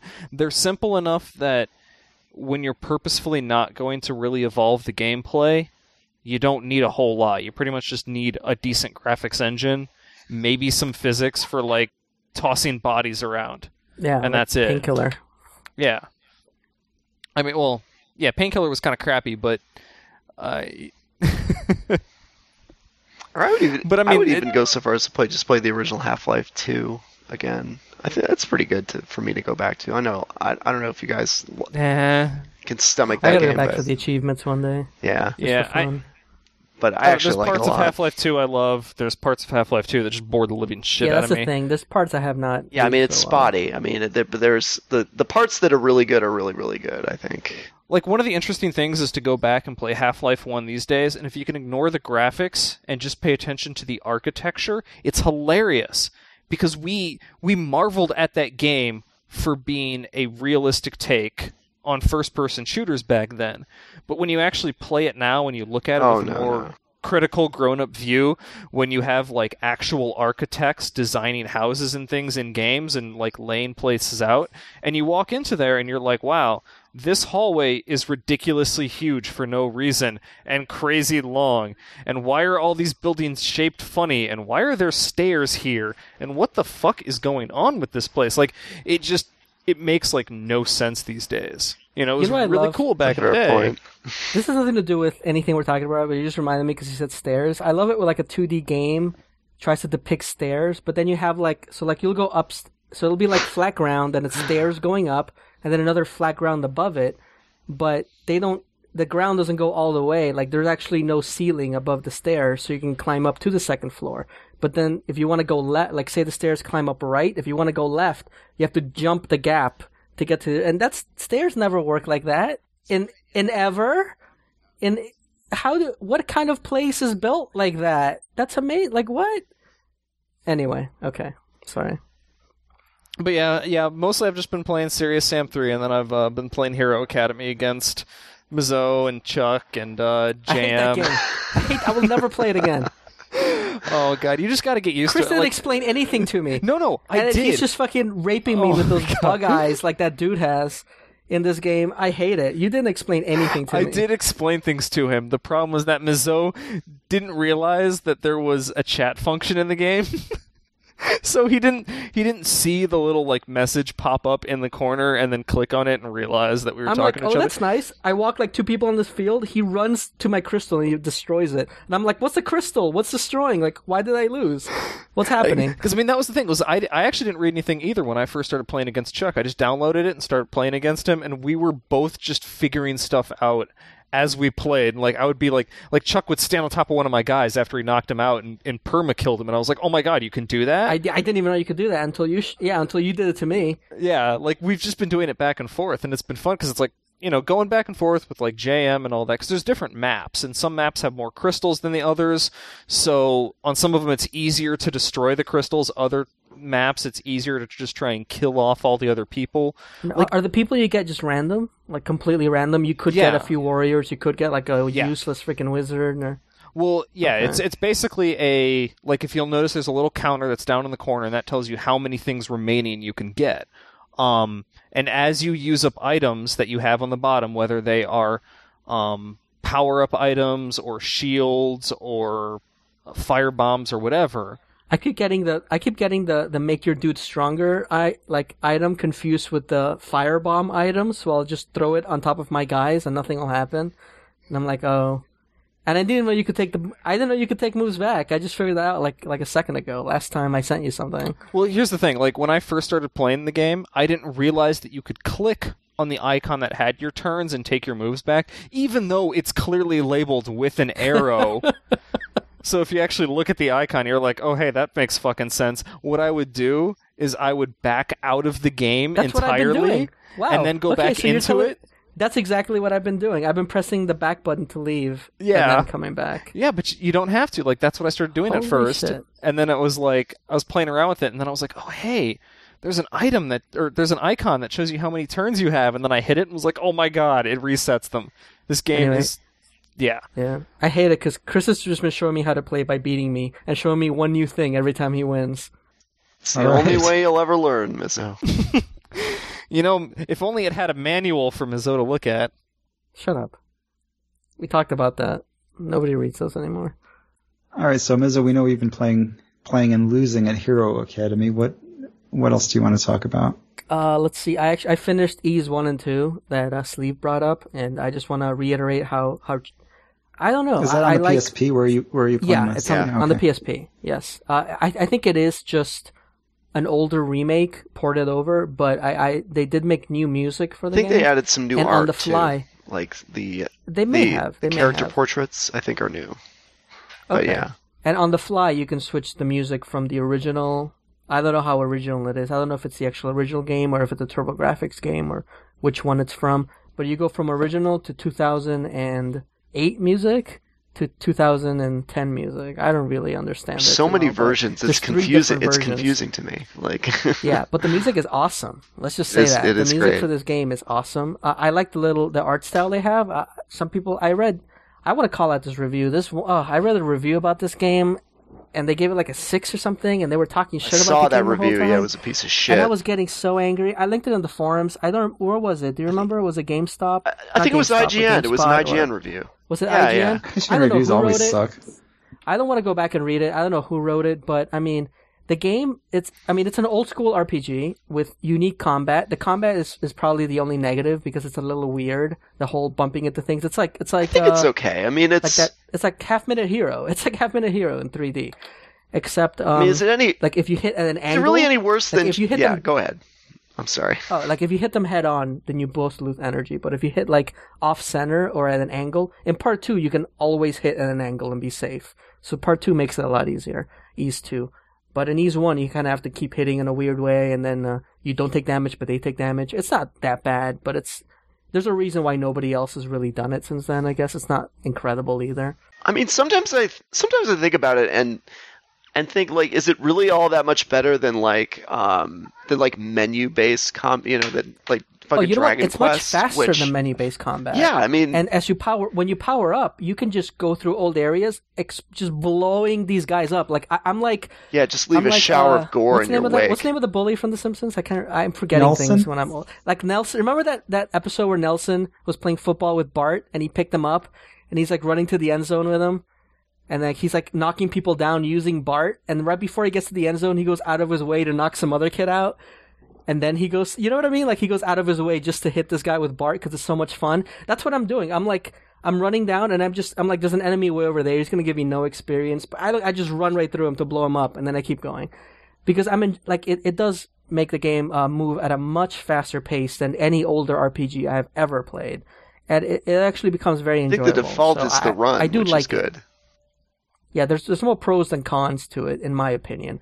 The review said the graphics were, I think he said they were like just generic, but I thought they were adorable. They're really nice. Like, really they're nicely done. They're super crisp on the little PSP screen. Like they look amazing. Good. The sprites are very, very detailed. Like every time you equip a weapon, you can see it. The text is nice. Mm-hmm. And when you press select, you see a little summary of your weapons and your stats and stuff, and those are in these tiny little letters that are nice too. Like everything about the design of it, I really connected with. I really enjoyed. The anime cutscenes they put in and stuff are gorgeous. The intros and things, everything about it was just great. I really enjoyed them. I can't even describe how much I enjoyed them. It was just a lot of fun for me to play. And the review also said that the game was obtuse, which is a word I've been throwing around a lot today, actually, now that I think about it. But it's not. Like, it's really not. There are 2 important non-playable characters, 3 by the end. And the first one gets murdered after you talk to her twice. So, I'm sorry, Sleeve, if you're not that far yet. That's so okay. You never have to go back and talk to her. So that leaves 2 people that give you advice that matters. And if you ever don't know what to do, you go to these people and they tell you what to do. Like, they tell you what to do. There's no better way to putting it. So there is no obtuse puzzle. It's like, I don't know what to do next. Let me go talk to this girl. Okay, this is what I need to do next. And then you go do it. I mean, there's no quest.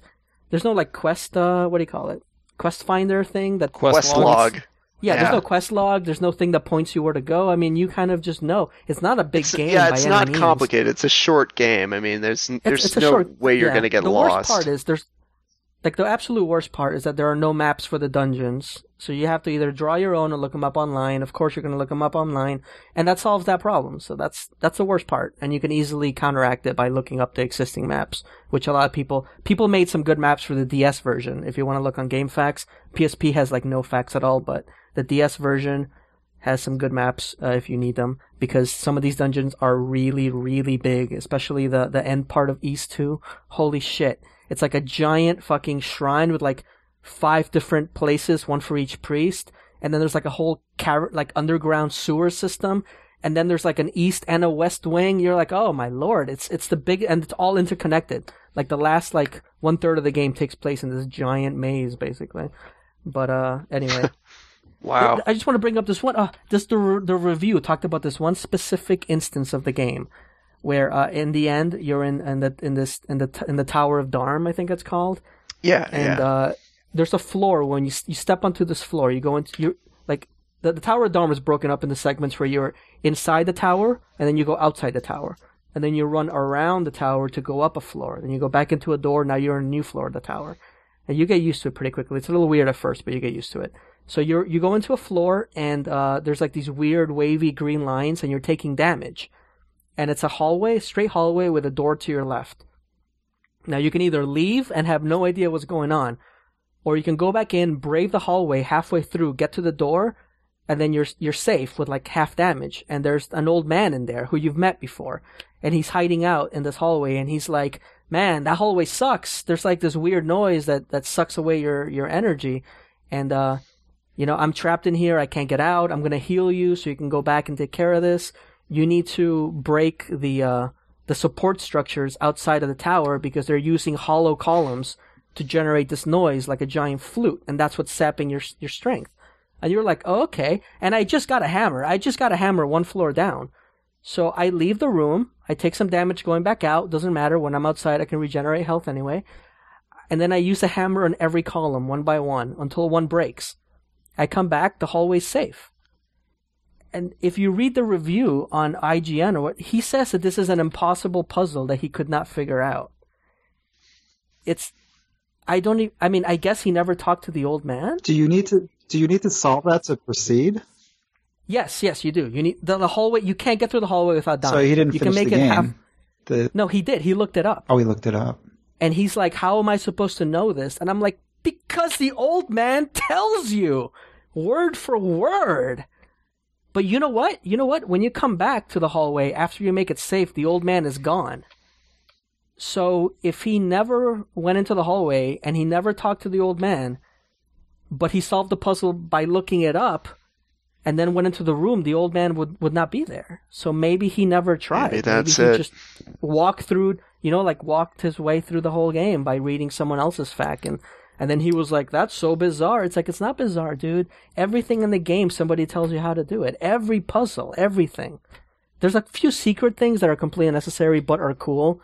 And those are completely extra. But to get through the game, everybody tells you what to do. I was so upset when I read that review. This is another reason, as I said earlier, games might be getting easier because these stupid reviewers. I remember a review for Quantum Theory or something on the PS3, and Destructoid wrote this review, and he said that he didn't finish the game and he gave it a lower score because there was this one platform that was impossible to pass. You go onto this elevator and these two guys spawn and they're both shooting at you and you can't do it, and he played it for 2 hours.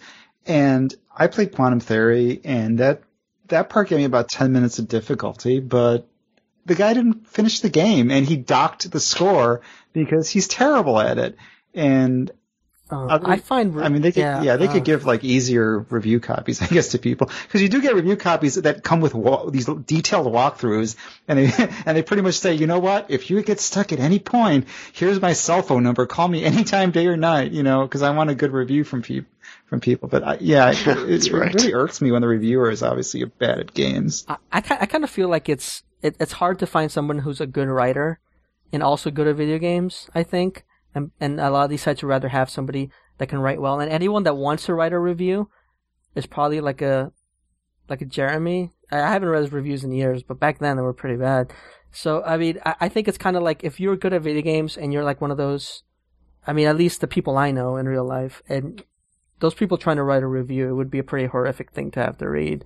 So it would probably be easier to find somebody that knows how to write. It's probably harder to find somebody that knows how to write and knows how to play video games than it is to just find somebody that knows how to write and can passably get through these games.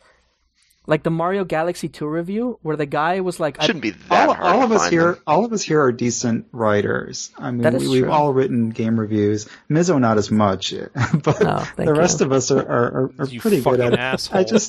It baffles me because Destructoid, I believe, pays its writers. I think it's like Destructoid is a real job. Like people work at Destructoid, so you'd think they'd at least want to finish the game or hire people that can do both. I'm sure it's not that hard to find.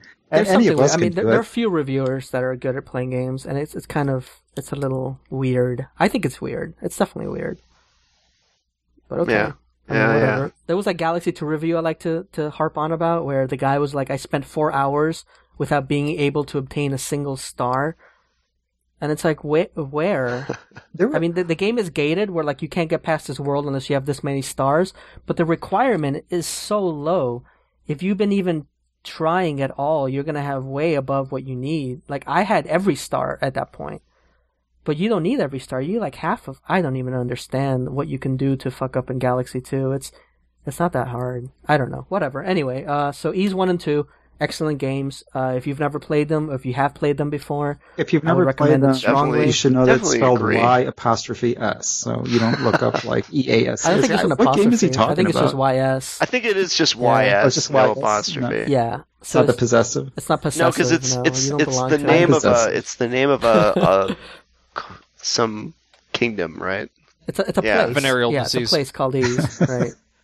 You go there in part 2, so you have that to look forward to. So that's Ys 1 and 2 Chronicles on the PSP.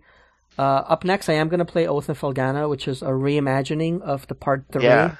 that came out on a bunch of systems. I actually I looked at the ROM of Ys 3 on Super Nintendo, Wanderers from Ys, and it looked like the most disgusting fucking thing I have ever seen in my life. I had to turn it off almost immediately. It was the grossest looking. Even, like, it looked like a really nasty it didn't look like a Super I've Nintendo heard game. really good things It about looked the like- remake. Yeah, so have I. So I'm looking forward to trying that out. Like, what I like about Ys 1 and 2 is that it updated the graphics, so even a graphics whore like me was still happy. The music is amazing, but it retained the gameplay and the feel of the originals in a really good way. You know, like, I can see why people would be like, this is too old school. Some of the bosses did get kind of tough, but I like that. Like, I like the way that the gameplay itself was almost... I mean, yeah, it was altered a bit, but it felt very close to the original. So that was like, it's like the perfect remake in my eyes. So I can't wait to try out 3. I started playing Valkyrie Profile. You heard me bitch about that a little bit already. And I'm still playing Mass Effect 2 from last week. I haven't put that much time into it lately, but I want to. I mean, I got nothing new to add about that game. It's just, it feels like it's, like there's no story, and you're just taking on, like, side missions from before, except the side missions are fleshed out and cool, instead of being like, land on this planet, find the same bunker made up of the same 3 rooms, shoot the same 4 guys, you get a text message telling you what happened, you know? Like, that was part 1 side missions. And part 2 is like free Jack from that fucking prison, then the guy wants to keep you hostage, and then Jack is going around breaking everything, and it's awesome. That's every side mission in part 2, but all it is side missions. So there's not like a cohesive story holding it together, at least not yet, that I can find. But it's neat, but it's not as engrossing as I found part 1, let's say. So yeah. All right, cool. That's going to do it for this week. We're going to have Corey Coleman from the TNL forums, known as Bob or Bebob or Bob. He's known as Baybar. The bar. We're going to have him on next week, so I'm sure we'll be talking about things cheesy and Food. Japanesey. What is he good at? I don't even know. All right. He's good at eating. Looking forward to it. Yeah, we should. He lived in Japan for a long time, so we should talk about Japanese culture, Japanese gaming. Yeah, see if Japanese Japanese games are food. actually easier than American games. Maybe, I don't know. Maybe we can tie it into this week's topic. See if he's Panties. easier when he's in Japan. Vending machines. I hear women are easier. Never mind. In Japan. All right. Okay. Thank you very much. If you want to find us, if you can't get enough of our sparkling conversation and wit, you can find us at The Next Level in the forums. Look up The Next Level on Google, the-nextlevel.com, or TNL forums, and you can find us all there. And we'll see you again in a week. Thanks, everybody.